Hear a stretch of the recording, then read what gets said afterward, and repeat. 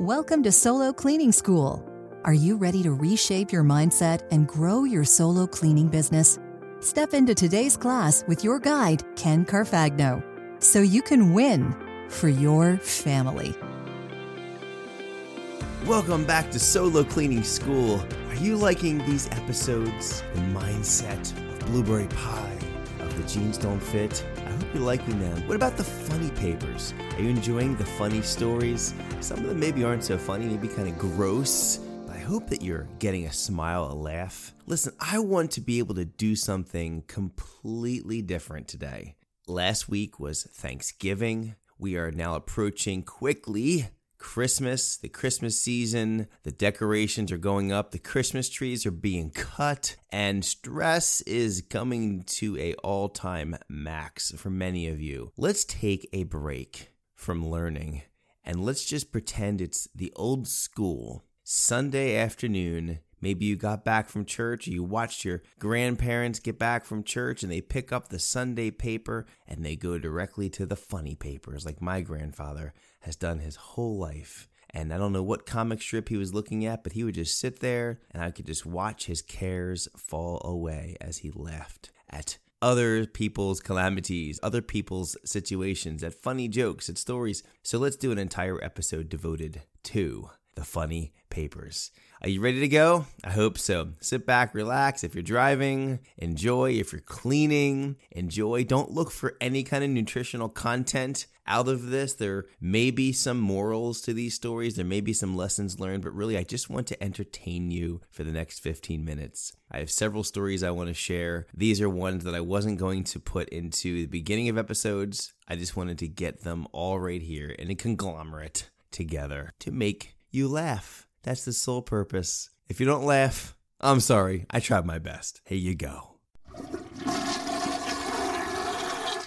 So Liz shares this funny story. A team member and I started cleaning a home. The first thing we did was strip the bed. I took the linens downstairs and began the wash while she put the fresh linens back on the bed. On the way back up the stairs, I realized we were on the wrong rotation.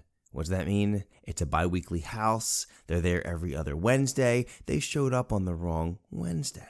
We'd been there last week and needed to be all the way across town. Ugh, oh no. We skedaddled out of there as quick as we could to get back on schedule. 3 days later, I finally remembered, to call the client and apologize for coming into her home on the wrong day. After an awkward silence, she burst out laughing. Apparently, the only reason she could figure out that her husband would wash linens and change the bed in the middle of the week is he was having an affair. Oh boy, Liz, I'm glad you got that one fixed. The lesson here is if you're going to show up on the wrong day, which is a whole nother lesson in itself, make sure you let the client know that you were there on the wrong day. Otherwise, they might suspect their spouse of cheating on them. Oh boy. Okay, this story is from my own personal collection. So I remember a time when I'm cleaning a deep clean job, one-time cleaning, large house. I knew that I was signing up for a big job. So I brought in Cole to help me. He was a funny dude. 18, 19-year-old, had just finished up high school, was figuring out what to do with his life. And he's a cousin of a good friend of mine. And so, of course, I gave him a try. My good friend vouched for him, say he was a good worker. Just a huge heart. Just loved working with him. He didn't have a car. I'd go pick him up at his house or at school, and we'd go to work, right? And we'd just have these jokes. Him and I would just completely joke about language and cleaning and about where to eat, where not to eat, just whatever we were talking about that day. There was a fun factor having someone work with you, especially if you could make it fun. And that's something I do say as a takeaway from this story and from all of them, is that although you're running a cleaning company, a solo cleaning company, make this fun. If it's all business all the time, it's not going to be something you're going to want to do. So make it fun. Anyway, back to the story. Because of my recurring schedule of regular houses that I was cleaning during the day, I couldn't start this until about 3 p.m. So that was a problem. 3 p.m. on a Friday. Cole agreed. He was already working with me for the part of the day at least, and he wanted some extra hours. I said, okay, Cole, let's go. And whatever we don't finish up tonight, we'll come back tomorrow. Well, here's what happened. We worked really, really hard all day. And then we go to this one-time job. And I put him in the master bathroom. Now, he's not exactly the fastest cleaner, but he did a good job. And he's up there. It's 8 o'clock, 9 o'clock. I had done 2 other bathrooms, the kitchen. I'm like getting ready to wrap up. It's 10, 11 o'clock.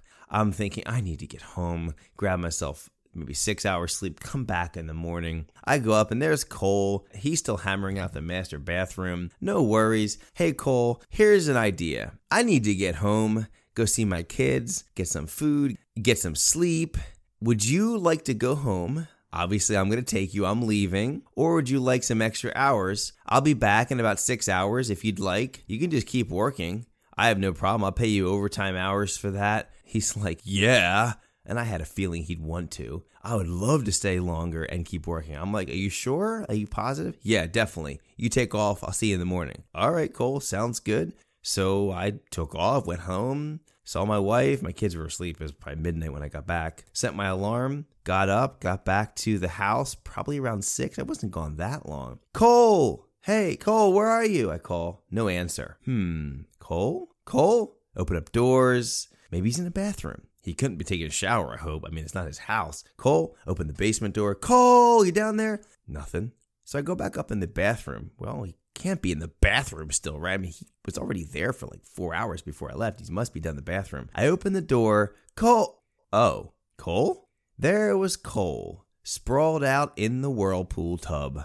Paper towels as a pillow under his head. And the sound that I heard, the grrr, grrr, that was not the whirlpool motor running. Nope, that was Cole sawing some logs as he took a dozer in the whirlpool. By the way, I did not pay him that much overtime for sleeping on the job. House cleaning is an intrusive business.